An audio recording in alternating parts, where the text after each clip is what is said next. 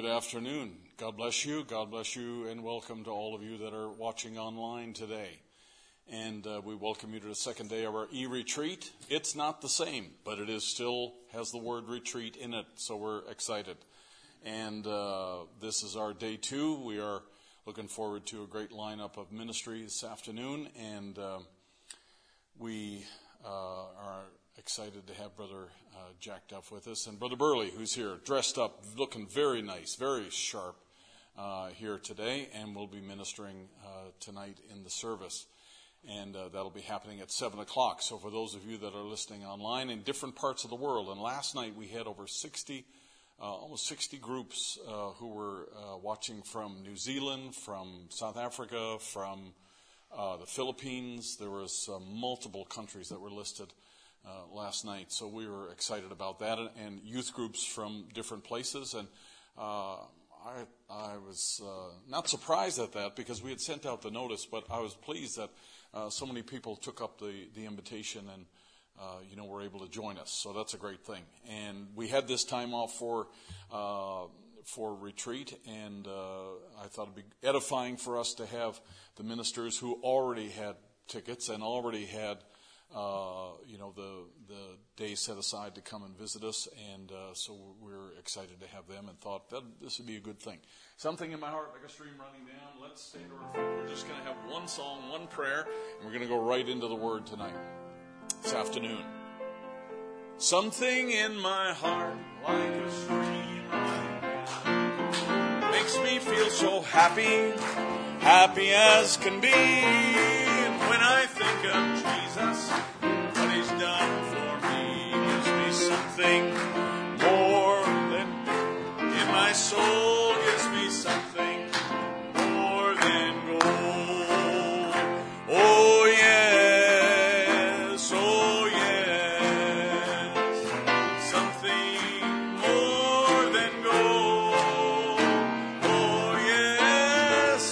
Oh yes, there is something more than gold in my soul. Yes, there's something more than gold. Let's try it again. Oh, there's something in my heart like a stream running down, and it makes me feel so happy, happy as can be. When I think of Jesus, what He's done for me gives me something more than gold in my soul. Yes, there's something more than gold. Oh yes, there's something more than gold. Oh yes, there is something more than gold in my soul. Yes, there's something more than gold. Let's pray. Heavenly Father, we thank you for this opportunity we have to be able to gather today and to be able to sit and learn, to be able to hear and allow our faith to increase, because faith comes by hearing. And in order, Lord, for us to have the right faith, we have to have the right hearing. And you have provided that. You have provided a word that is true. You have provided, Lord, a message that is unparalleled in the history of this world. And we thank you for that, Lord, because it was reserved for us. And now, Lord Jesus, I pray that the word would find its mark today, that you would just stir every heart, every soul. And Lord, even though we are not able to gather in person, we are able to gather in spirit. And that is a good thing, Lord. May your word reach hearts all over the world now today. We pray that you would just draw near to assemblies and youth groups and individuals, Lord, that are listening in all these different places around the world. And Lord, may you just touch their hearts and souls. We pray in the name of Jesus Christ that you take complete control of the rest of this day. Lord, we give you the service, we give you our fellowship, we give you our time, we give you our hearts, and ask, oh God, that you would minister in a personal way. In the name of Jesus Christ, we pray. Amen and amen. God bless you. You may be seated. Brother Paul and I have been talking and communicating back and forth, and he's not here. We fooled everyone last night by putting on the song from away. Even Brother Burley thought he was here. But we spliced him into the service and got him singing a song for us. And we certainly miss him because, having a retreat's like walking around on one leg if you don't have Brother Paul. And so we want to give a shout out to him and his group. They're listening up there in Toledo today. And Lord willing, we would love to have a retreat. We would have loved to have it up in Carson Springs, but it was just not possible this year, and it would have been on the dangerous side. And so this is what we thought would be edifying for us to have in place of that. So I want you to think for a little bit this afternoon, just to kind of get your mind in gear to receive what God has for you, and take the information, take the teaching, and I know that this afternoon it's going to be applicable for us, and it's an opportunity that we have, and we often say this in the retreat. We have an opportunity to talk about things that we ordinarily wouldn't talk about in a regular service, because it's just us, and we got people at a certain age range that we can discuss matters that are pertinent to that time of life, and that's a good thing. Brother Branham did it. He did it in his own church. He got the young men together one afternoon, and next week he get the young girls together and talk to them. And there are unique challenges that you have at this age, and in this age, this time of life that we live in 2021, that are unique to know. I mean, there's nothing like anything in history to the times we live in, and it's just an amazing time. So I think it's good for us to discuss the Word of God and how it relates to me, how it applies to me, and then how am I supposed to take that Word and live it in our day. And that's what we like to talk about. And so retreat is an opportunity for us to step back from the things of the world a little bit and just to be able to share those things through these ministers. And so you should be praying and say, Lord, help him to say something that will help me to be able to come out of this stronger, better, and more capable to face the age that we live in. And that should be your prayer. Just don't make it any more complicated than that. Just say, hey, Lord, you know what I need better even than I know what I need. And so have that minister come down my street, knock on my door, and say something that's going to help and minister to me. Let's sing it one more time. We're going to ask Brother Jack to come. He needs no introduction. And we're going to give him the floor this afternoon. Something in my heart like a stream running down. It makes me feel so happy, happy as can be. And when I think of Jesus, what he's done for me gives me something more than gold in my soul. Yes, there's something more than gold. Oh yes, there's something more than gold. Oh yes, there is something in my soul. Going forward, use that one there. All right. The congregation, so I have somebody to preach. Praise the Lord. Thank you, my brother. Well, God bless you all. And I realize this afternoon we have an international audience, and I'm certainly trusting as we would just go through the Word of God.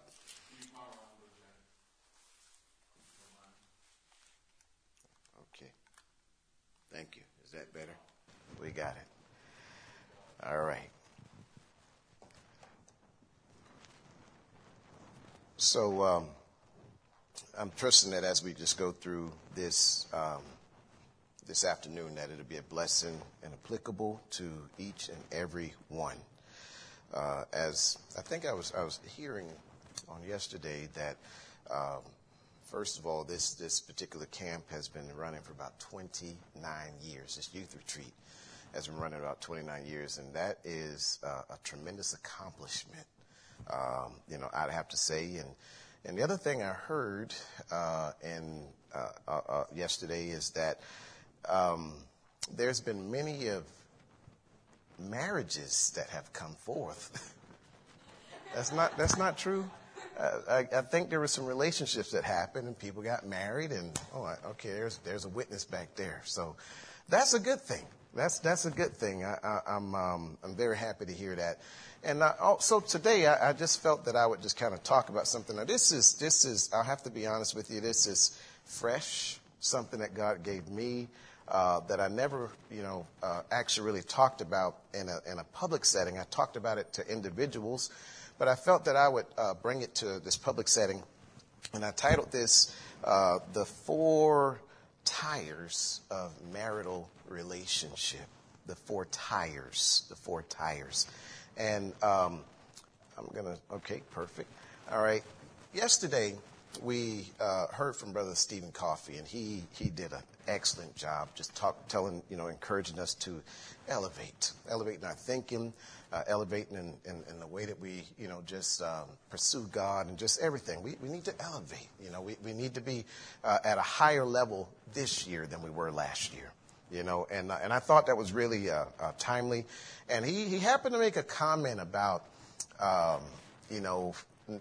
he had a truck that he really, really liked, but he was going to delay trying to purchase that truck until certain financial goals were actually accomplished. And this was a Chevy Silverado that he was interested in.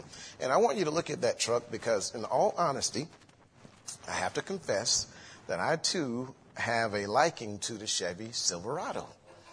Praise the Lord. Or the GMC Denali. I do have a liking, and I keep my eyes on that particular vehicle quite often. But I want you to look at that truck. It looks like it's ready to come out of, this garage and probably ready for me to drive it. That's what I'm thinking. Right. But what I want you to understand when we talk about the 4 tires of marital relationship, that truck would be useless if one of the tires on it was flat. Or if 2 tires were flat, you can forget about it. That truck is going nowhere, right? And it does not have the same appeal for use if one of the tires or 2 of the tires is flat, or if all the tires are flat. So what I'm here, to kind of talk about today is just the four tires of marital relations, and how you have to have all tires with equal air, making sure that your ride in life is very, very smooth. Praise the Lord. All right. So here are the things that we're going to talk about. I'm just going to present a few scriptures to you.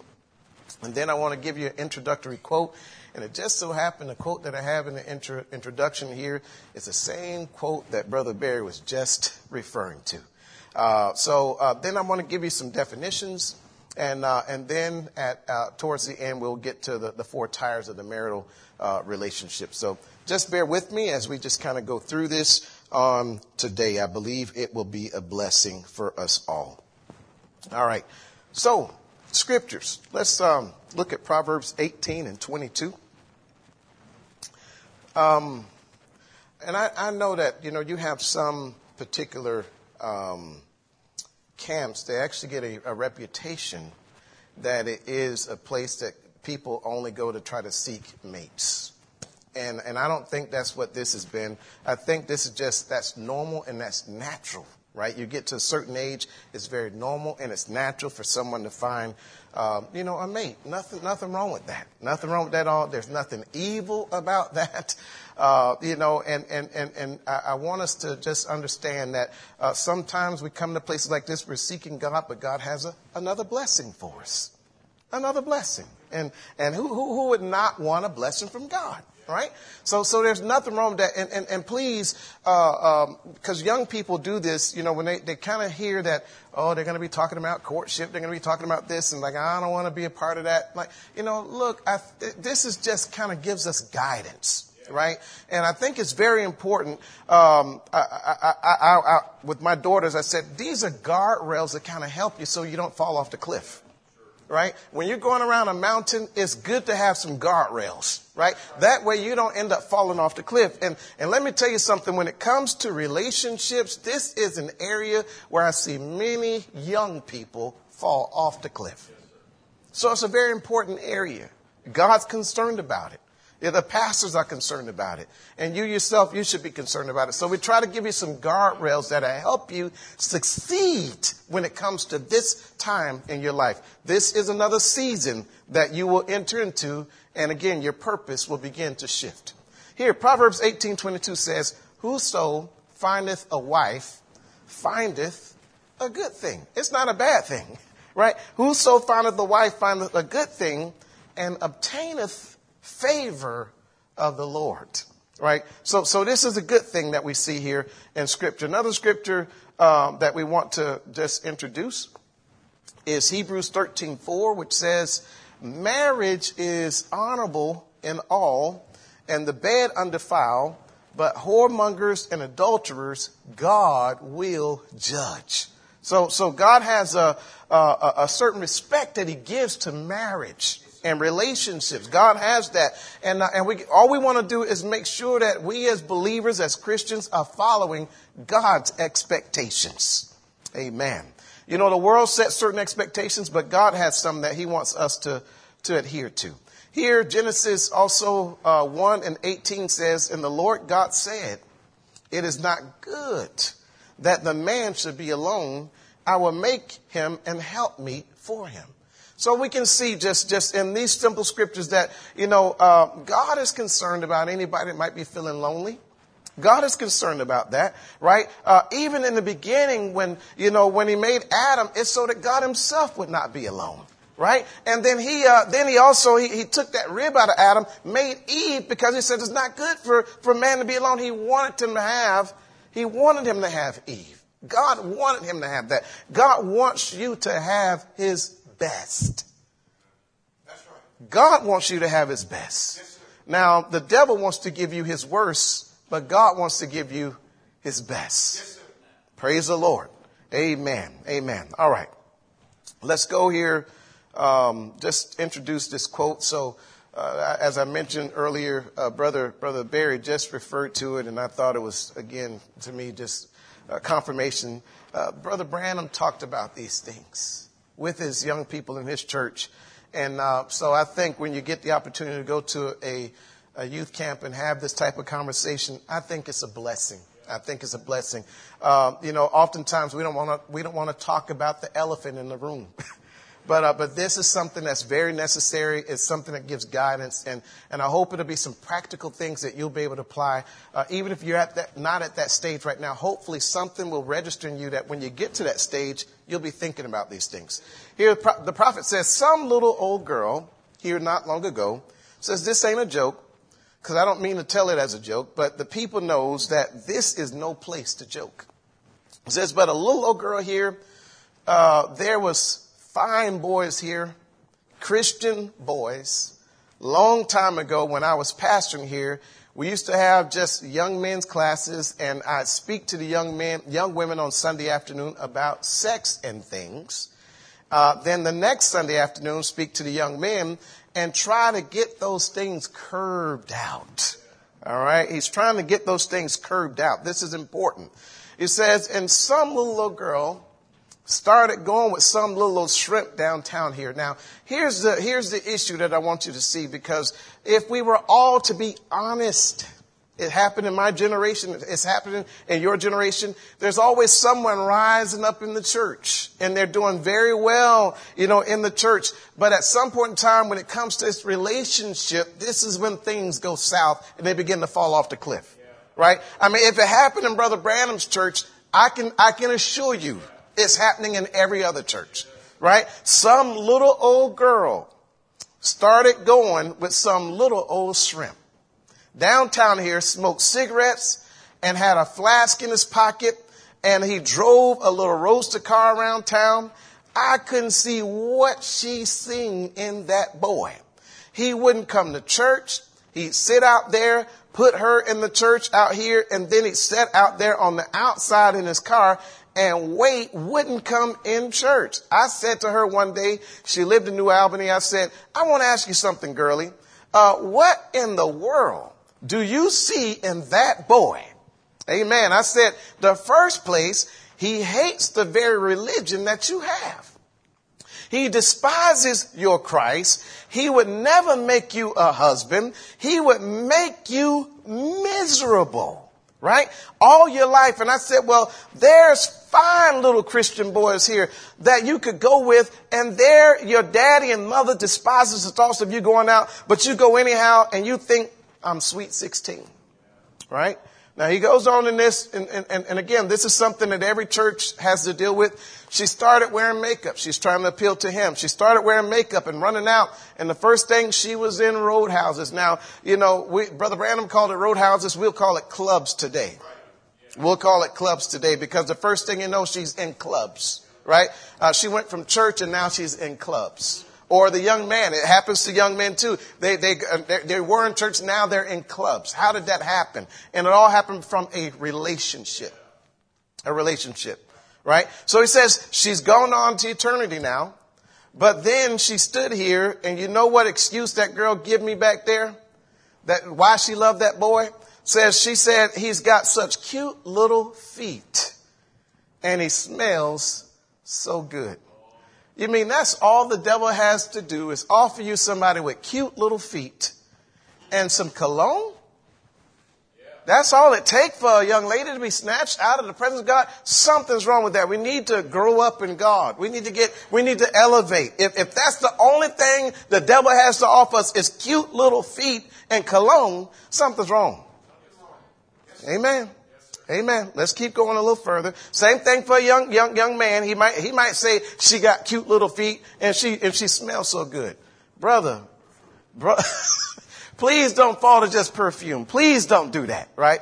I mean, but this is how real this is. It's sometimes just little things that cause people to get crossed up. You have to guard yourself. You have to protect yourself in this area. Stay with me. He goes and he says, he's got such cute little feet, smells so good. Could you imagine that, perfuming himself up? That's a sissy, not a man. Look, I said, sister, I'd rather go with a Christian boy that had feet like gravel cars and smell like a polecat. If he absolutely a Christian, that's right, true, yeah. Glory to God. Amen. Amen.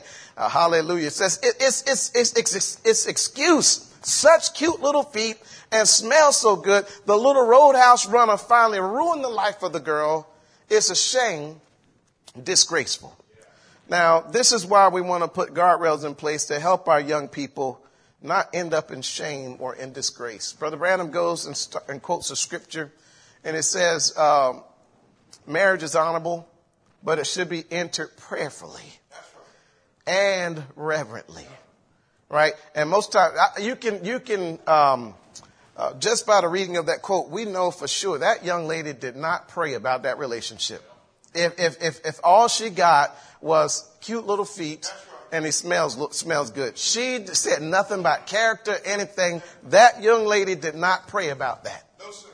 No way. And if you say you prayed about it and you end up in roadhouses or end up in clubs, something wrong with the prayer that you prayed.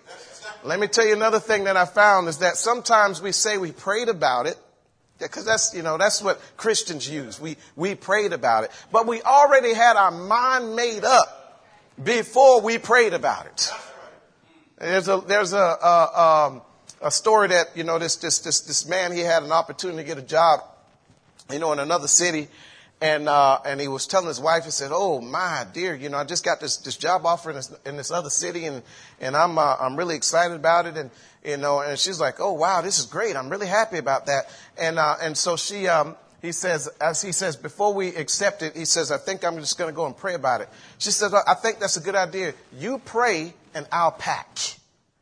What she was saying is that I'm already got my mind made up. And I'm going to go ahead and pack and get ready to go, whether you pray about it or not. She already knew her answer was yes. Wow. Right? And you don't want to have that type of mentality. You pray while I pack. Yeah. Right? I'm already proceeding forth in this, no matter what anybody says. Yeah. No matter what mama says, no matter what daddy says, no matter what the pastor says, I'm going to proceed forward anyway. Don't have that mentality. The devil is setting you up for a great fall. A life of misery. Here he says, Marriage is honorable, but it should be entered prayerfully and reverently in genuine love, for that woman will bind you together forever. What you bind on earth, I'll bind in heaven. When you walk down the street yonder, she may get old and gray and wrinkled, but that same love you had for her when she was young, beautiful woman, you'll still have it. You may get stoop-shouldered, bald-headed, and wrinkle-faced and everything else, but she'll love you just like you did when you stand with wide shoulders and curly hair, if it's really God.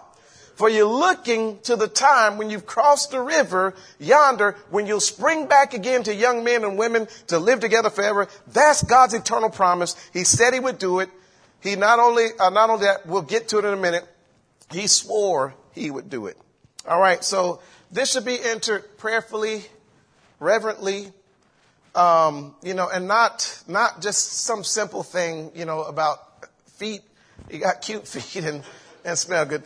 Please don't use that one. But I want to just kind of take a little moment here and kind of define something, because courtship is one thing, but we have this term, modern dating. That's something totally different. So let me just kind of show you courtship and then show you dating. Now, I want you to notice I grabbed this from Wikipedia. This is not, necessarily from the Message. There's some things that actually agree with the Message, but this came from Wikipedia. Now, look at what Wikipedia says. Courtship is traditionally the wooing of a female by a male. Now, I think that flows right with Scripture, because he that findeth a wife findeth a good thing. So it should always be the young man wooing the young lady. It should never be the young lady trying to woo the young man. I want to tell you something, sister. If you have to compromise to get him, you're going to also have to compromise to keep him. Right? So don't compromise. Let him pursue you. You don't pursue him.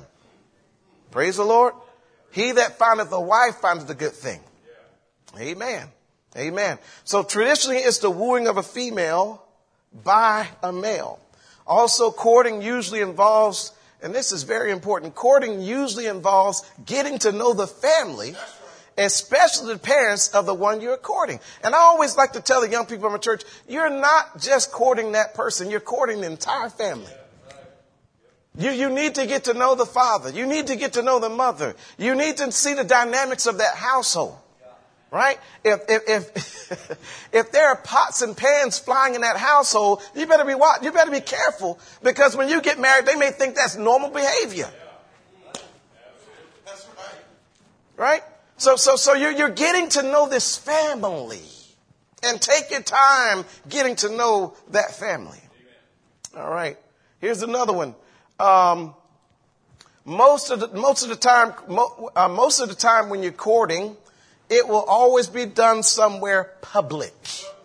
Amen. And this lowers the chances of anything going on between the couple. This is the definition from Wikipedia. And I agree with that. Do it publicly. Look, if somebody's trying to pull you off to the side, something's wrong. If they're not willing to honor these principles, there's something wrong there. That is a red flag that you need to get out of that relationship. Amen. That's right. Amen. This is good. All right, here we go. Look at this one. Some couples who court do not even kiss until marriage. That's Wikipedia. And I say amen to that. That's exactly what I believe. Look, when you stand before the preacher on your wedding day and he says you may kiss the bride, that actually used to mean something. Because that's the first kiss that the couple ever takes. At any point in their relationship, that's the first kiss that they give each other, is when they say you may kiss the bride. But nowadays, because of dating, it means nothing when they say you may kiss the bride. Look at it. Dating, I need you to understand this. Modern dating, during the 1920s to 1960s, that means roughly 100 years ago, is where dating started. Before that, it was people courted. There was a respect that went with this, and I mean, there was no trying to slide behind the parents and trying to get you had a respect. You approached the parents. You approached the pastor. You got people involved. You didn't just try to do things. Nowadays, we have to watch all the social media, all the DMs and everything else that happens. Young lady, if a young man sending you DMs, point them to your father. Give him your father's telephone number. And if you don't have a father, give him your pastor's telephone number. I tell the sisters that all the time. Just give him the pastor's telephone. You want my number? Here's my pastor's card. Call him. You need a ride to church? My pastor will arrange that for you. I will not be picking you up. That's right. That's right. Amen. Same thing for a young man, young lady. Well, I would love to go to church. I just don't have a ride. Well, here's my pastor's card. He will arrange. His wife will call you, and they'll arrange for you to get to church. That's right. Guardrails. It helps. Amen. So during the 1920s to 1960s, dating was considered to be a social pastime in which most single young people would participate. Here's another statement here. After the women's movement, the men's movement, the sexual revolution, and other movements that have shaped modern Western culture, this old-fashioned form of dating waned in popularity, giving way to what became known as hanging out and hooking up. Over the last 100 years, this has come into our land. And it's not just affecting us here in the U.S., but this is all over the world. Young people have to face this. You need guardrails, how God wants you to do things. Amen. All right. Here's another formal dating where one person, usually the male, contacts another person, usually the female, to arrange a date gave way to more casual encounters, including casual sexual encounters. This is what happened when dating came in.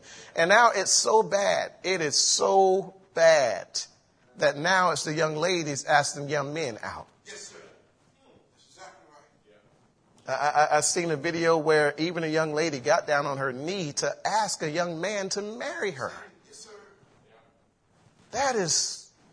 sir. That's shameful. She lowered herself so low that she has to ask a man to marry her. That means he didn't really want to do it. Right?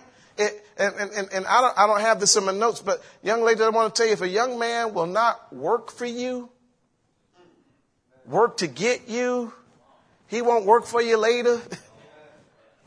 Right? There's going to be a problem there. So you got to watch that. You want to see something in this young man to pursue you. And not only pursue you, I mean, go back to the story of Jacob. Jacob had to work 7 years before he actually married Rachel he wanted to marry. And when he realized that, Leah was the one that gave him, he was willing to work another 7 years.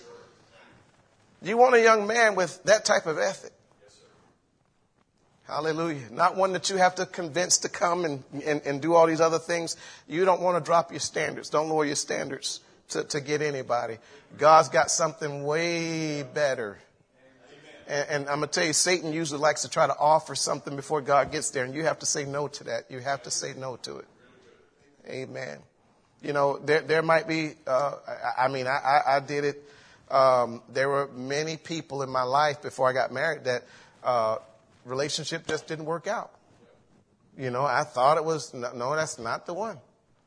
And I'll be completely transparent with you.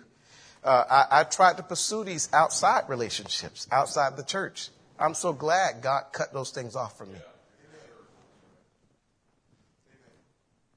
And God will do that. I can share some things with you. I won't go there today, but I know what I'm talking about. And I know God's able to keep you. God's got something much better for you if you just follow his plan. All right. Okay. So I know you can't read that. It's very fine print. This is a gentleman by the name of Red Brandt. I got this from a homeschool convention that I went to, and I was pretty amazed at what he was teaching. So I'm just going to read to you. Is there a pointer here? I'm not sure. I'm reading the left side where it says the biblical model. What this says is the differences between modern dating customs and the biblical model for romance. So on the left side is the biblical model, and then on the right side is the modern dating model.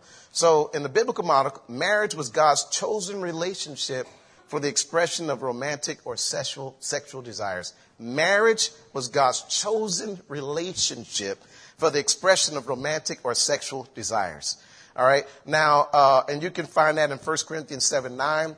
Also, what the biblical model was, to gain the privilege of touching one another, a couple had to enter a covenant by swearing vows of lasting faithfulness and commitment.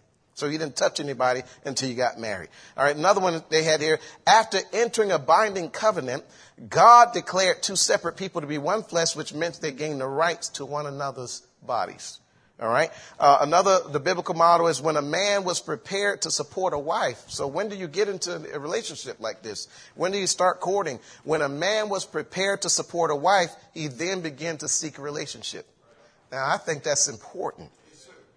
Oftentimes, we're not talking about trying to just be boyfriend and girlfriend. Like I heard someone say, you're not just trying to change your status on Facebook. Right? No, this is a real thing that you're entering into. Right. And so when a young man should not even start pursuing this young lady until he actually is in a position to support a wife. What does it look like? You are a full-time student with no money, but you want to pursue this young lady, and you can see she has a great job. What you want to do is actually take advantage of her. That's what you're trying to do. Right. So what it is, young lady, you want to make sure, where is he working? You need to ask questions. Where are you working? Are you working full time? Do you have benefits? You need to ask these questions. You need to be very aware of what the situation is. Right. But a young man should not pursue this until he is able to support a wife. If he can't pay his own car payment, if his parents are still paying his car payment, he's not ready. He's not ready. If they're paying his insurance, he's not ready. If they're paying his cell phone, if you're talking and you're courting with him, and he says, yeah, my mom didn't pay my cell phone bill. The light bulb should just go off like, what? You're how old and your mom's paying? You said, no. Praise the Lord. All right. So when a man's prepared to support a wife, he then began to seek a relationship. Courtship is a word describing the exploration and cultivation of a relationship or marriage. It is a means to an end. So when you enter the courtship, you actually have, in your heart, your desire is to end up in marriage. Not just seeking a boyfriend or seeking a girlfriend. Parents were involved in arranging and overseeing the relationship. If a young man or a young woman will not honor the parameters that your parents put in place, that is a red flag. That's a red flag. You're going to have problems when you sit down for Thanksgiving dinner in the future. You're going to have problems when you're sitting, around for Christmas time. You're going to have problems. If it starts out with disrespect, it's going to always be disrespect. Praise the Lord. All right. This other thing in the biblical model, when a couple knew they trusted one another enough to make the commitment of marriage, they entered their covenant by having a betrothal or an engagement, a ceremony at which time they spoke their vows, but gained no rights to touch or live together. It was only after they were physically married that then they gained the right to touch and to live together. The modern dating model, though, is so different. Dating and going together are the modern solutions for emotional and physical desires of those unable or unwilling to marry. That means you don't have the money to really get married, but you want to just date. You don't have the money. You don't have, but you just want to change your status. This is what dating does. Now, and here's what I always tell young people is like, look, you don't have to be the greatest professional. Just get a full-time job. Just get a full-time. I know everybody doesn't go to college and all that, and I'm not here to push that on everybody, but just get a full-time job. And trust me, if you're really seeking the Lord and this is the desire for you to seek a wife, God will bless you with the job if you're faithful. Amen. This other thing in the modern dating model says to gain sensual touching privileges, a couple must like each other, right? Or have some use for each other. This is they have cheapened, this dating thing cheapens relationships. That's why we have to avoid this completely, avoid this type of stuff. Amen. In the world's dating model, a couple has not bound themselves in a covenant, therefore has not been declared by God to be one flesh, yet they grant rights to physical intimacy to whomever they choose through dating. This is not God's way of doing things, right? Another thing that happens in the modern dating model, years before young people are prepared to marry or ready to settle down and commit to family life, they engage in dating for the purpose of personal gratification. It is an end in itself, effectively a substitute for marriage. It offers most of the benefits of marriage, but without the commitment. And I can tell you another thing it does not have. It does not have the blessing of Almighty God. You want the blessing of God. You want the blessing of your pastor. You want the blessing of your parents. When you can step out into life with all those blessings, life is much easier. Here, let's go on to this next slide. So, these 4 tires of marital relationships. I remember having a conversation with a young man. He actually was married. But if I could just be honest, this marriage was a sister in the church that went outside of the teachings and brought a young man into the church. And I'm going to use a term that my uncle used. He's a Baptist preacher. And, he would have to deal with different situations in the church where this happens in every church. It's not just a message. It happens in, just every denomination. Somebody goes outside and does something different from what was established. And in this situation, my uncle said, this lady came to my church. She went outside the church, got this young man, brought him in, and she pretty much brought a lemon to the church. And she wanted me to make lemonade. Young people, don't do that to your pastor. Don't do that to your parents. Don't bring a lemon to the church and then expect the pastor to make lemonade.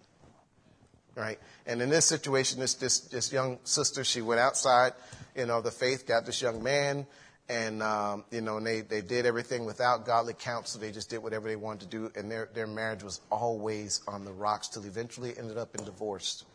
And I remember having a conversation with this young man. I was saying, look, there's like 4 tires to a marital relationship. And it's just like driving a car. Again, if you're driving that car and one tire goes flat, you might be able to limp along. It may go very slow and you'll limp along. But if you get 2 tires flat on that car, you can forget about it. That car is not going anywhere. It will sit on the side of the road. And you don't want your relationship to end up on the side of the road. And you don't want your relationship to just limp along. You want it to have a smooth ride. All tires have to be equally balanced in order for you to have a smooth ride in that vehicle. So, the thing that the Lord showed me in this is that, the tires, I like to call it, one tire is the spiritual tire. The second tire is the mental or emotional tire. The third tire is the physical tire. And the fourth tire is the financial tire. These things must have equal air in order for you to move safely in life or just have a smoother ride in life. You're going to have some bumps, but it'll be a smoother ride if you just have these things in place. Now, let's talk about the spiritual. And let me ask a question. Is this okay for you all? All right. So the spiritual tire. First thing I want you to see is you can't walk with God holding hands with the devil. Can't do it. You're going to have to let somebody's hand got to be let go. And I advise you, let the devil's hand go and walk completely with God. Here the Bible says this, can 2 walk together except they be agreed? So spiritually, you want to make sure that you're on the same page, right? When it comes to your Christian walk, you want to be on the same page. And furthermore, we are message believers. We are message believers. We're not just Pentecostal or a Baptist or, just another denomination. No, we are message believers. We believe the revealed word for this day. You want to find somebody that believes the same thing you believe. That way, when you're in a house saying the prophet told us, whoa, who's the prophet? What are you talking about? Right? You don't need that. You need someone that sees it exactly the way that you see it. Amen. So can two walk together except they be agreed? This is what Amos asks us. Another scripture here that we refer to all the time in 2 Corinthians 6:14. Be ye not. This is a direct commandment from Paul. Be ye not unequally yoked together with unbelievers. For what fellowship hath righteousness with unrighteousness? Oh, my. Can I tell you something? If let me just make a quick example. I think you just stand right here for me, brother. Quick example. What's your name, brother? Brother Emmanuel. Let me just hold your hand. Just stay right there. Now, Brother Emmanuel, actually, he's probably much stronger than I am, right? And an unequally yoked relationship kind of looks like this. I'm standing up here, and either I can pull Brother Emmanuel up this way. Go back down, Brother Emmanuel. Or if he starts pulling, he pulls me down this way. So an unequally yoked relationship is somebody always trying to pull. And oftentimes, it depends if you're the weaker one, you're going down. If you happen to be the strong one, you might be able to pull them up. But anytime you enter into a relationship like this, you're starting out with trouble. Thank you, Brother Emmanuel. You're starting out with trouble. Right? What I'd rather do is wait till Brother Emmanuel actually get up here on his own before I thought about getting into a relationship with him. Or I'd rather wait for Sister Emanuela. I'd rather for her to stand up here on her own, not me trying to pull her up myself. That's going to be a problem. Because if I have to pull her up, I'm going to have to keep her up. If you have to pull them up, you're going to have to keep them up. Why don't you just wait till God sends you somebody that's already up?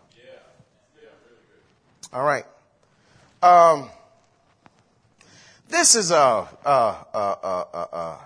statement that I want to just kind of make. There's Brother Branham even goes on to say that he advises that people don't get married until they actually been filled with the Holy Ghost. So not just coming to church, getting baptized. Make sure that they have the Holy Ghost. I have experienced this myself. I've seen people, they'll come to me as a pastor and they'll tell me, I say, hey, tell me about your Holy Ghost experience. Tell me how you received the Holy Ghost. And they'll give me some story. And I can sit there as a pastor and I can say, I know for sure you don't have it. But because they already got their mind made up, they're not going to hear what I got to say. And as a young lady, what I would do before, I would go and talk to the pastor. Do you think he has the Holy Ghost? Or a young man, go to the pastor. Do you think she got the Holy Ghost? No, I don't think so. And from there, you need to just kind of cut off whatever's going on because they don't have what they need to have for you to go to the next level. Take it somebody that actually have the Holy Ghost, right? But don't, I've heard, I get different ones sharing their different experiences. I'm like, oh, that ain't it. That ain't it. I was this and a tear came down my eye. Drunks cry. All kind, that doesn't mean you got it. We want to see the life that you live after. And the other thing that I found is that people can be coached very well how to act like Christians. They know exactly how to do it. Oh my goodness. I've seen it happen. As brothers, we don't wear shorts and things like that to go out and play basketball. And we put on our long pants. That's what we do. And, but when you see a person coming in from the world and they're wearing their shorts and they're out playing basketball and they don't notice anything about all the brothers wearing long pants, you want to see if they actually kind of come to that on their own. Or when they hear it come across the pulpit, if they can actually apply it to their life. You want to see that rather than you tell them, don't wear shorts when we go out there to the picnic. Don't see you're coaching them.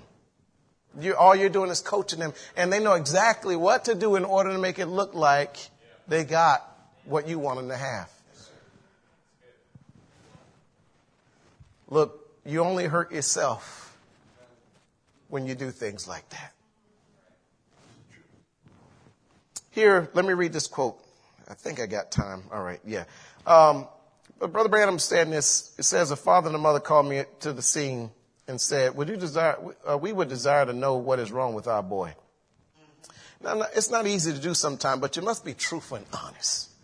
Therefore, the boy was a Christian as far as a believer. He had repented and had been baptized and had position among the believers. So, see, it's going beyond. I mean, we know first and foremost, it shouldn't be anybody outside of your faith, right? And second more, it shouldn't just because they go to church. You want to know that they've been changed on the inside, right? It says it's not easy to do sometimes, but you must be truthful and honest. Therefore, the boy was a Christian as far as a believer. He had repented and had been baptized and had his position among believers, but yet had not received the baptism of the Holy Ghost, no matter how much he thought he had.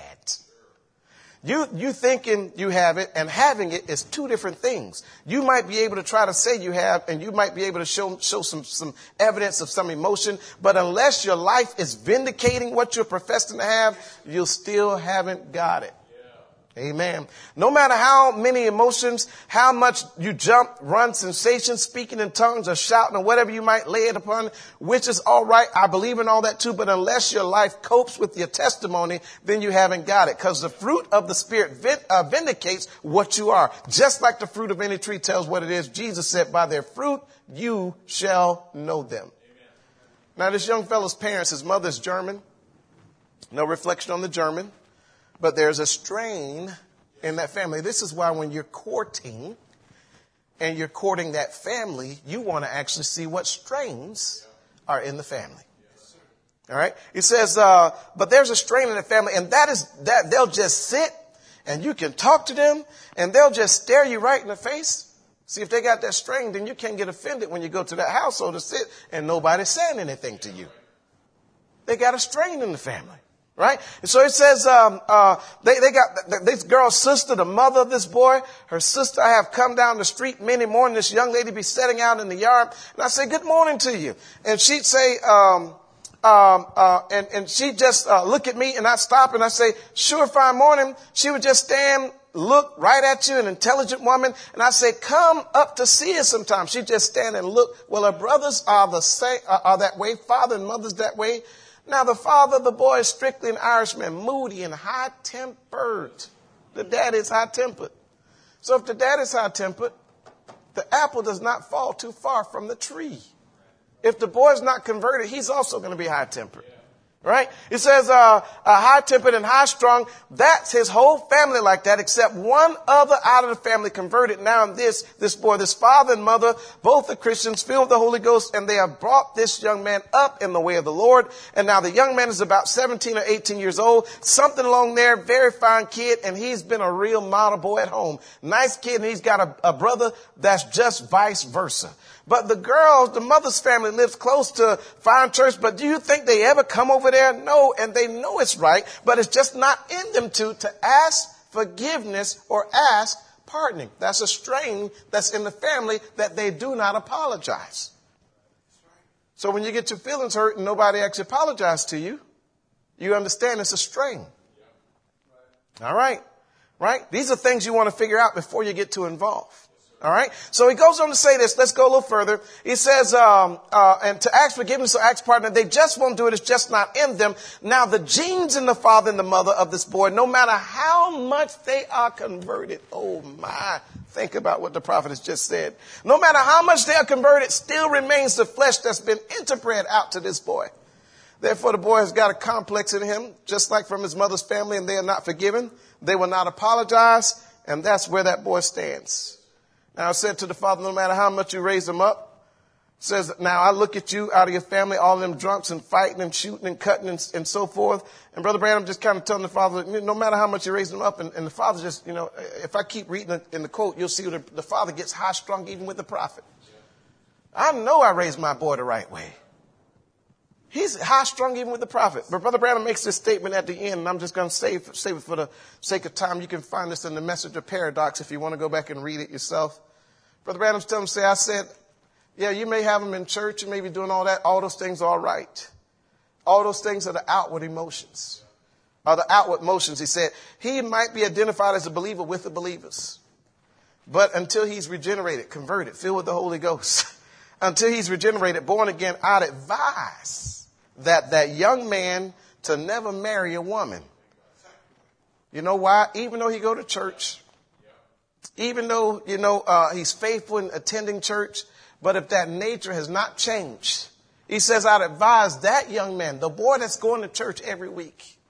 He's there on Wednesday nights. He's there on Sundays. I mean, he's there anytime the church door's open, but he has not been converted from the inside. He says, I'd advise that young man never to marry a woman. He'll make hell on earth for her. So, sisters, I want you to think about that, because this is not just a young man outside in the streets that can make hell on earth for you, but this could be a young man right in the church. Young man, I want to put the shoe on the other foot, not just for you, but a young sister that's in the same situation. She can make hell on earth for you. Be sure that they have the Holy Ghost. Talk it over with your pastor. Pastor, what do you think about this person? What do you think about their character? Talk it over with your parents. Try to get some feedback before you just jump in there. Let me tell you something. If they can mask it at the beginning, they'll mask it all through the marriage. And then eventually it all comes out. And now you got hell on earth. And how many years do you have to live in hell on earth before you're released? Because it's until death do we part. He'll make hell on earth until that gentle, sweet, forgiving Spirit of Christ comes in. So you got to watch that, because then there'll be situations that arise in his life and you'll be able to see whether he has that gentle, forgiving spirit. After the Holy Ghost has come in, you'll see those things change in his life. Hallelujah. That's the spiritual tire. This mental or emotional tire, I like to call it that, is very important when you're entering into a marital relationship.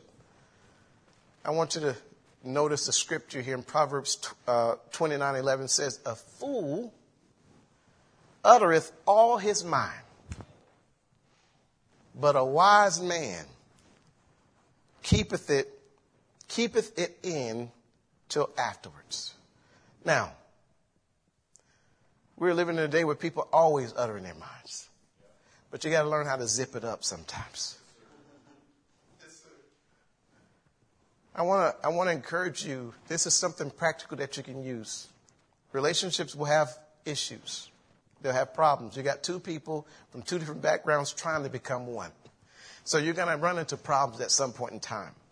But emotionally, you have to be stable in order to be able to handle these issues. I want to tell you, when you run into problems, be careful what you share with others when you are upset with your spouse. Be careful about going to your mom and to your dad and I'm so mad at so-and-so or your sister and I'm just so mad they did this, I did that. Or, be careful about who you share that with, because this is what happens. Once you have made up and forgiven them, the person you spoke to is still carrying the hurt. They didn't get an opportunity to make up and forgive like you did. So they're still carrying the hurt. And you're just acting all like nothing ever happened. But they still have that hurt that they're carrying. And it puts a strain on family relations. So be careful with sharing that information. Remember, a fool uttereth all his mind, but a wise man keepeth it till afterwards. Another thing that I want to just encourage you, something practical that you can use. Social media is never the platform to air your feelings. Whatever happens in your house should stay in your house, but you never go to social media to air all of your emotions and all your feelings. A fool uttereth all his mind, but a wise man keepeth it till afterwards. I was thinking on this, and there was a young lady that I'll use here as an example. Brother Branham talks about this in the message Perfect Faith. He says a young girl just happened to live here in Louisville not long ago. A woman, she was been a Christian for many years, but her husband just fell in love. She fell in love with this man. He had been a Christian a couple years. And it says, and so they got married. They loved and had confidence in one another, and they got married. And so the woman said to the man, said, hubby, it must be hard on you. You're just a young Christian. You've had so much to go through with. Drinking is what it was. Said, you've had so much to go through with, and said, I know you're bound to be tempted awfully hard. And said, I want you to know one thing now. Now, if you happen to fall, into temptation and it's overcome, don't stay away from home. See, mentally, emotionally, she's stable. That she can tell this man that used to struggle and say, if you fall, don't stay away from home. Come on back home. I'm not going to kick you out. I love you that much, right? That she's emotionally stable, able to handle this next phase of their relationship and the trials that could come. So she says, if you happen to fall into temptation is overcome, don't stay away from home. You come on back, you come right here, because I'm going to be right here waiting for you, and I'm going to help you pray through again until you get victory. I'm going to stay with you, because when I married you because I loved you. And no matter what you are, I still love you. She's emotionally stable. She got air in that tire. Another situation here, because there are going to be challenges that come, amen, into marriages. Here, Brother Branham said this out of the message, Choosing of a Bride. He was talking about this young couple that came up to him and wanted to get married. And he says she got out of the car and they come up the steps. And when they walked in, the poor little thing, I guess she's about all she had on was a skirt. And she didn't have no shoes hardly on. She had hitchhiked from Indianapolis down, had a little hair hanging down back and a long kind of plaits down her back, looked very young. I said, are you old enough to get married? She said, yes, sir. And she said, I have my written permission from my father and mother. She said, I had to show it to the court here to get my license. I said, all right. I said, I'd like to talk to you a little bit before we perform this wedding.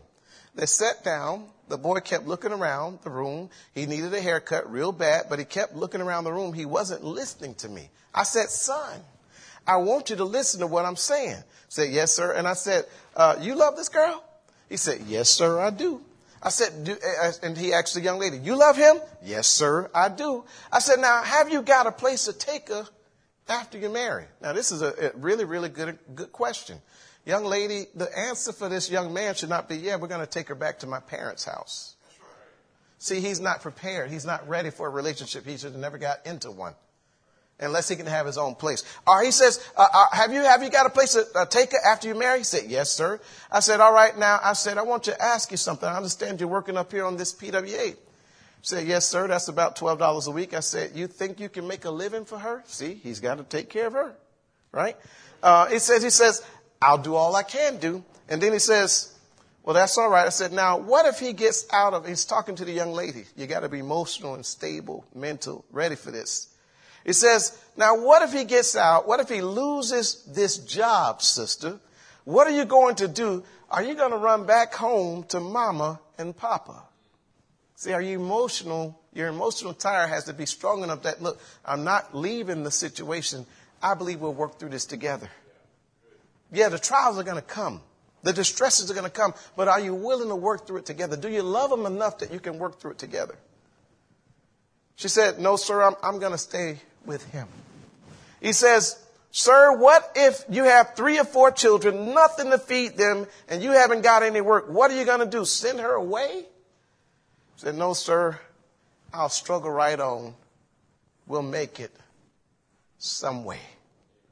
That shows that his mental and her mental and emotional tire had the air in it for them to sail smooth.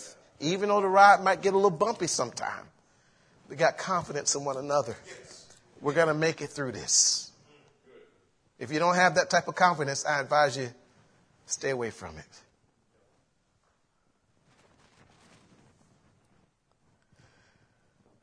I want to just say this, disagreements will come, but each person must remain committed to the relationship. Let's talk about this physical tire. Brother Branham would get together with the young people at his church. Sometimes he'd talk to the sisters about sex and things. And then on the brothers, another week, talk about sex and things. So it's a very normal thing. First thing we need to understand that it's not evil. It's not evil. God actually, when he created our bodies, He created us a certain way so we could reproduce. God did that. God designed us to be able to do that. So it's not evil. It's only when we do it outside of marriage that it's evil. Here, Genesis 1:27. So God created man in his own image. In the image of God created he him, male and female created he them. And God blessed them, and God said unto them, be fruitful and multiply, and replenish the earth and subdue it, and have dominion over the fish of the sea, and over the fowl of the air, and over every living thing that moveth upon the earth. Now this is a commandment from Almighty God regarding marriage, and it's in the Bible. We also read earlier, marriage is honorable. Out of Hebrews 13:4, marriage is honorable, and the bed is undefiled, but whoremongers and adulterers God will judge. Again, inside the bonds of marriage, this is something God blesses. Children come from this, right? So it's something that God blesses. However, when it's outside of the bonds of marriage, actually, the scripture tells us plainly, flee fornication. Run from that.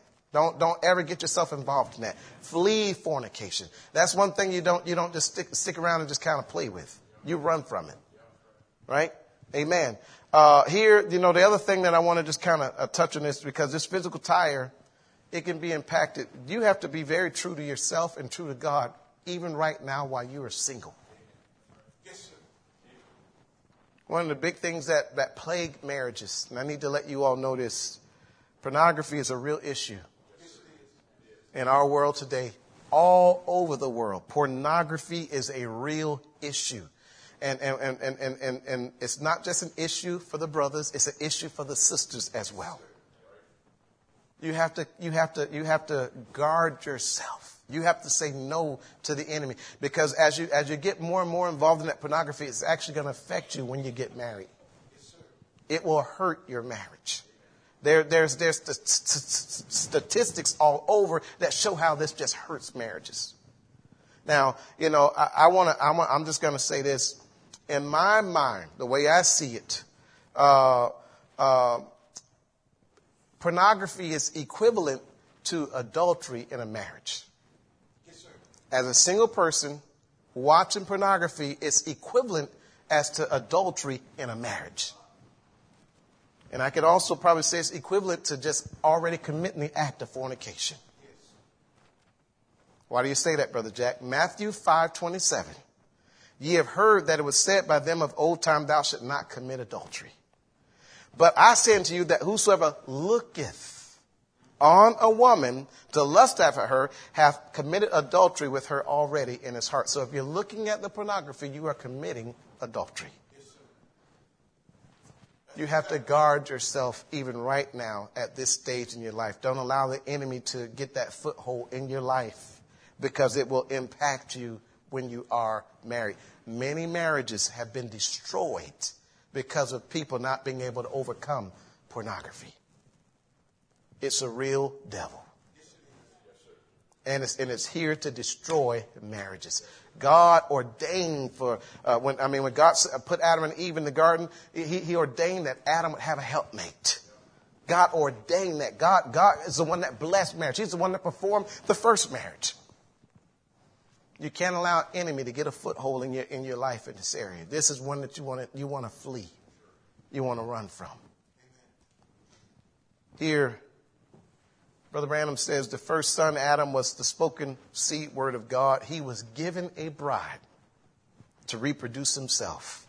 And that is why the bride was given to him, to reproduce himself, to produce another son of God. So God blesses, amen, sexual intimacy. In the bonds of marriage, God blesses it.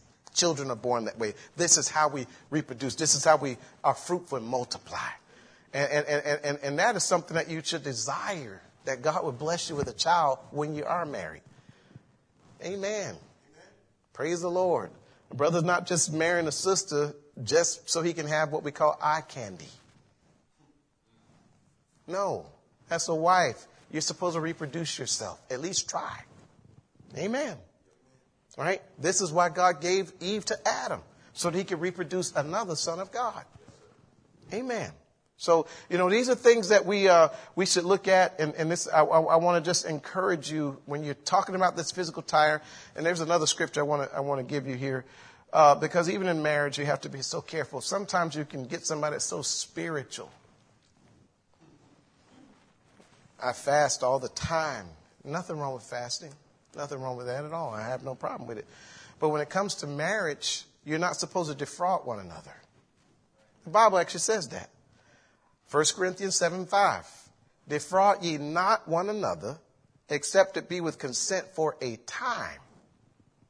That's something that you have to agree on. That you may give yourselves to fasting and prayer and come together again. So this is what Paul said. You need to come together again. That Satan tempt you not for your incontinency. So it's something that God could bless if you do it the way that God says do it. Amen. You must have air in that physical tire. All right. This fourth tire, we've talked about this mental, emotional tire. We talked about the spiritual tire. Talked about the physical tire. Now let's talk about this financial tire. I like this little thing here. Blessed to bless. You are blessed to be a blessing. Amen. Young people, this is very important. God is very concerned even about your finances and how you handle it. God is extremely concerned about that. And I want to encourage you as the Lord blesses you all with work and things like that. You want to honor God with your wealth, your increase. The Bible gives us very specific instructions in the book of Malachi. Bring ye all the tithes into the storehouse, that there may be meat in mine house. Prove me now herewith, saith the Lord of hosts, if I will not open you the windows of heaven and pour you out a blessing, that there shall not be room enough to receive it. And I will rebuke the devourer for your sakes, and he shall not destroy the fruits of your ground, neither shall your vine cast her fruits before the time in the field, saith the Lord of hosts. Now, I think it's important. A young man, young woman, when you're courting, somehow the conversation, over time, not initially. I'm not talking about the first time, you all are talking on the phone or whatever. You're asking them about their financial, status. You're not doing that. But somehow over time, you will be asking them, okay, how was work today? It's a good question. How was work today? Oh, I didn't go to work today. Oh, okay. You're not feeling well? Yeah, not feeling well. Okay. A couple of days go by. How was work today? I didn't go to work today. You're still not feeling well? But I see you out doing this and doing that, and you say you're not feeling well. You eventually find out they don't have a job. They don't have a job. That's why they keep telling you that. And there's a problem there, because if they don't have a job now, will they have one later? You want to know that they're going to go to work. Now, when they go to work and they make money, you also want to have a conversation at some point in time, and you can just kind of say it yourself. Yeah, I went and paid my tithes today, made sure I paid my tithes. God blessed me with the job and I paid my tithes. You want to see what their response is. That's good.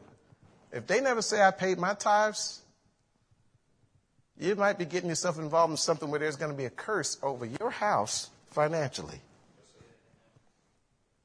You want to know that they're faithfully honoring the word of the Lord.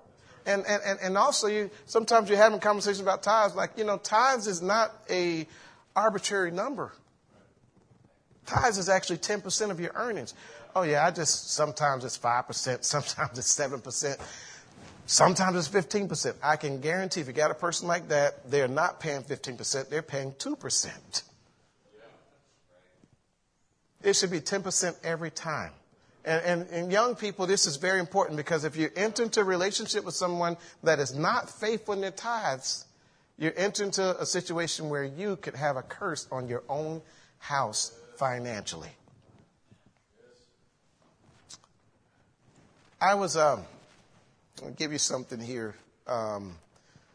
Tithing is to me is very important. I learned it at a very young age. It was. That was something our pastor taught us. First thing we did when we got our check, pay your tithes. and then pay the rest of your bills. Well, that's the way we did things. You know, I learned a lesson on my honeymoon that stayed with me for all my life. My wife and I had just got married, and she, you know, when we went back to the house to change clothes, and you know, we're getting ready to ride off for the honeymoon, to start our honeymoon. And as we were riding off, my wife is walking out of the house with her wedding dress on. And I was telling her, it's like, dear, why do you have the wedding dress? You know, the wedding is over. Just put on your regular clothes and let's go. I'm talking right after getting married. And so she's like, no, I want to wear my wedding dress. And I didn't know. In her mind, her thought was to walk into this grand entrance of a hotel in her wedding dress, and everybody just oohing and ahhing over her wedding. I didn't realize that. I was a young man. I had no idea what any of that meant. I'm just thinking, put on your regular clothes and let's go on the honeymoon. Well, she won the battle. She brought the wedding dress. And I mean, you know, she had, back in those days, those big wedding dresses, and I mean, it's just big, you know.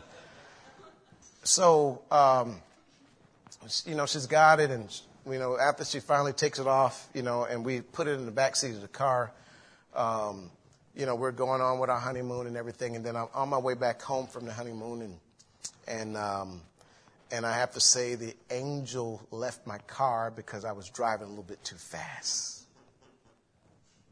And as I was driving,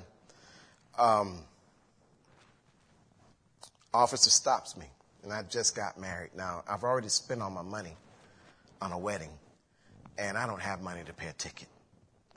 So the officer,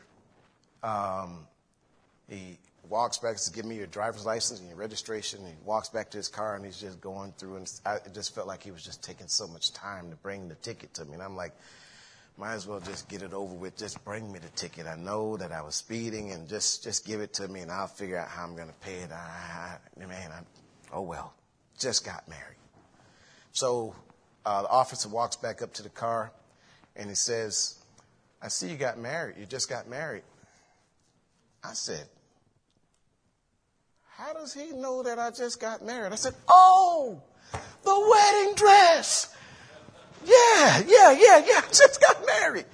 He says, financial problems are some of the greatest problems that marriages experience. He says, and I don't want to contribute to a financial problem, so I'm going to give you a warning and not a ticket. Please slow down. I said, officer, I'll never forget you.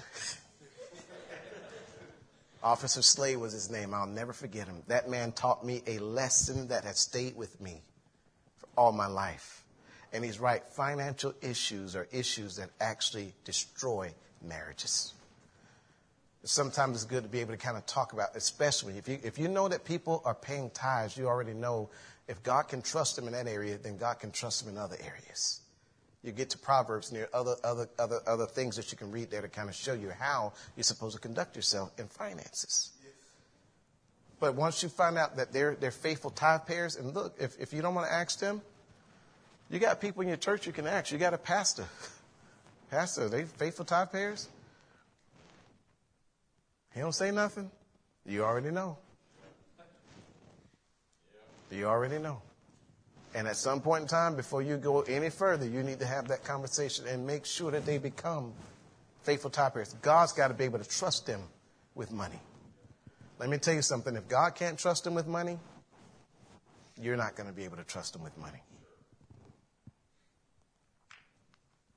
Financial pressures come in marriages. What I found in my own life, I had 2 jobs, well-paying jobs that I had. Worked in the IT profession for well over 25 years, so I did okay for myself. But I lost 2 well-paying jobs just out of nowhere. I don't even know how it happened that I lost 2 jobs. I can look back now. I can see my purpose was shifting. And I can see that God had a plan for me to go into full-time ministry, but he didn't tell me that. He just let me lose the jobs. But my wife was with me there through the entire process. She saw us get really low. She saw us even get to the point where our house was being foreclosed on. They told us that they're going to come and take the house. But you know what? My wife wasn't trying to go back home to her mom. Actually, she couldn't because her mom was living with us.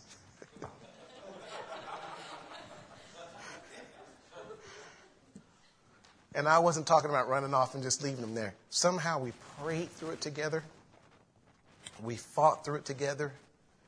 And God reversed everything about that situation. And I saw this scripture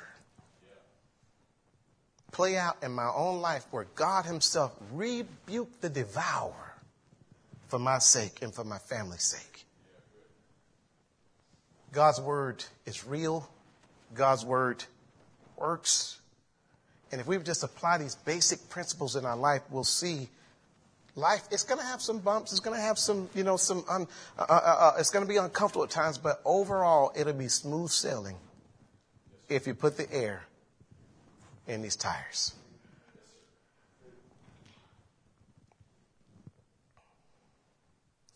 Brother Brandon made a statement here. You owe tithings is where you get your food. And I love that. How many of you all go to a restaurant and you eat really, really good and you walk out without paying the bill? I'm not talking about because somebody else paid the bill for you. I'm talking about you ate, they got the check, but you walked out and didn't pay the bill. Nobody does that. Why would we come to the house of God? Sit down and eat good spiritual food and not pay our tithing? Something to think about. Yes, sir. Sure. The end.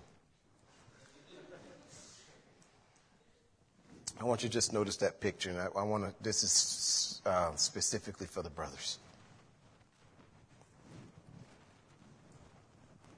There's a shepherd carrying sheep.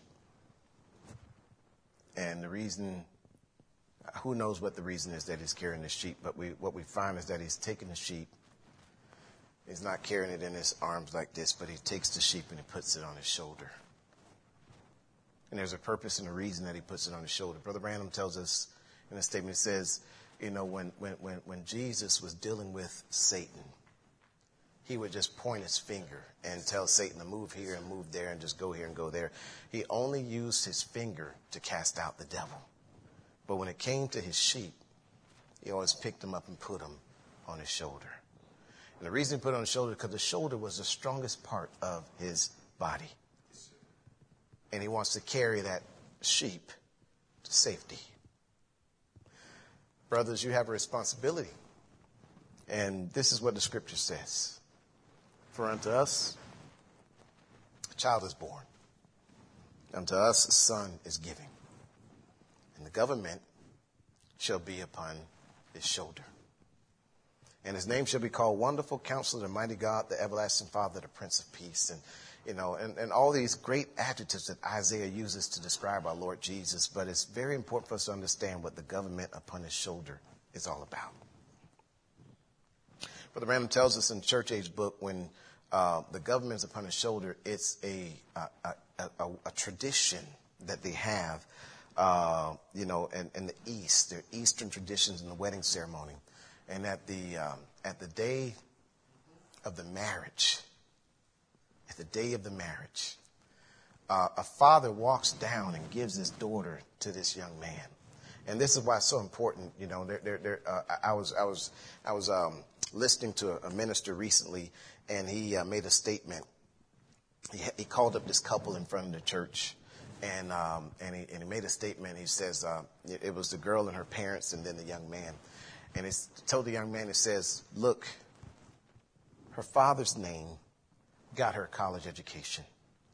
Her father's name got her a car. Her father's name got her a nice house to live in.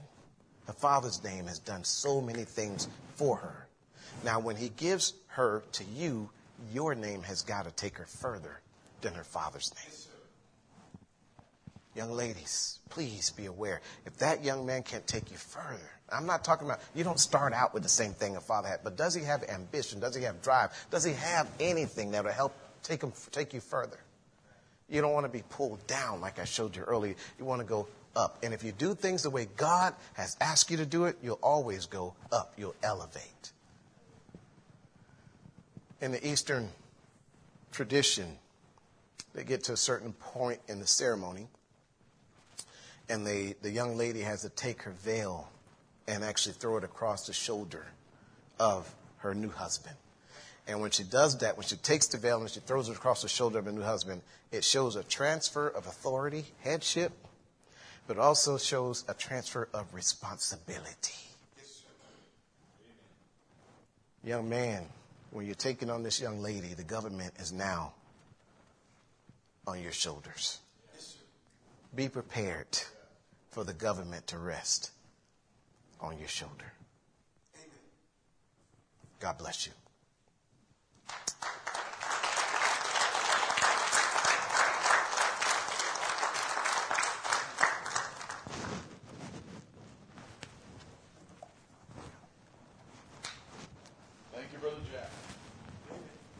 Thank you, Brother Jack. I don't know whose notes you've been looking at, but that was spot on. That was very well done and very well put together, and I'll tell you what, that's a blessing. There are many, many good things that are said there, and that is so in harmony and in continuity with what we've taught at the retreat for years and years and years and years and years, right from the very beginning. It's impressive. And I don't have my phone with me because I'm in church. It's not really as charging in there. But Brother Paul is listening up there, and I'll tell you what, I know what he's going to say when I get my phone and take a look at it. I know what he's going to say because that's spot on. That is just good, sound advice. All of it is scriptural. All of it is biblical. And you're going nowhere if you got a flat tire. And you ain't going nowhere if you got 2 flat tires. You ain't going nowhere if you got 3 good tires and don't have the 4th one.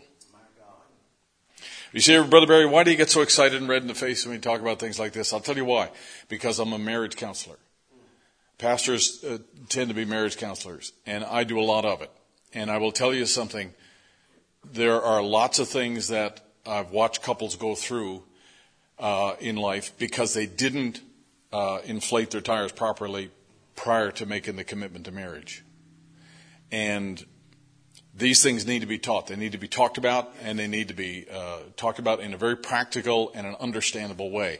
I don't think there's anything that's been said today that we wouldn't understand. And I think that is a wonderful application of the Word, and we could use more of that. And Brother Jack, thank you.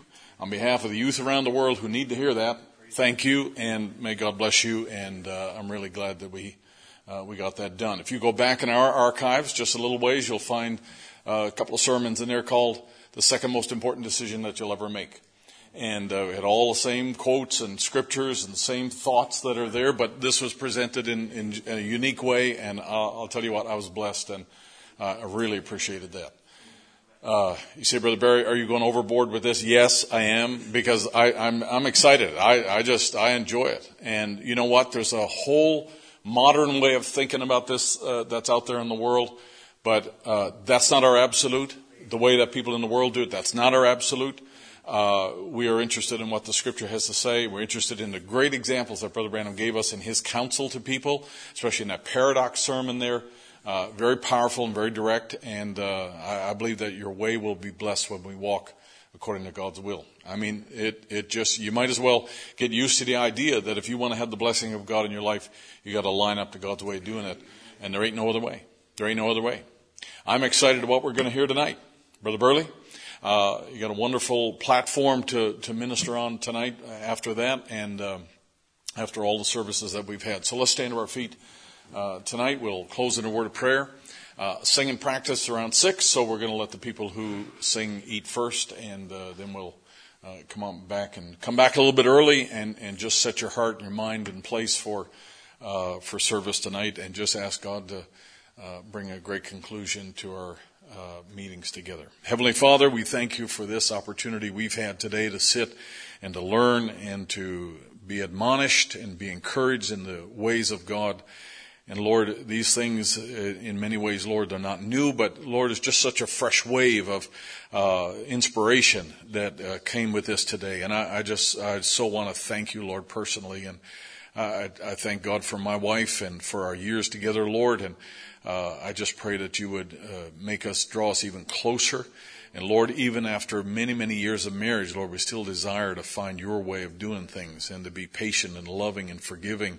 And these things, Lord, they don't go away. They're still there, and they're still challenges to us.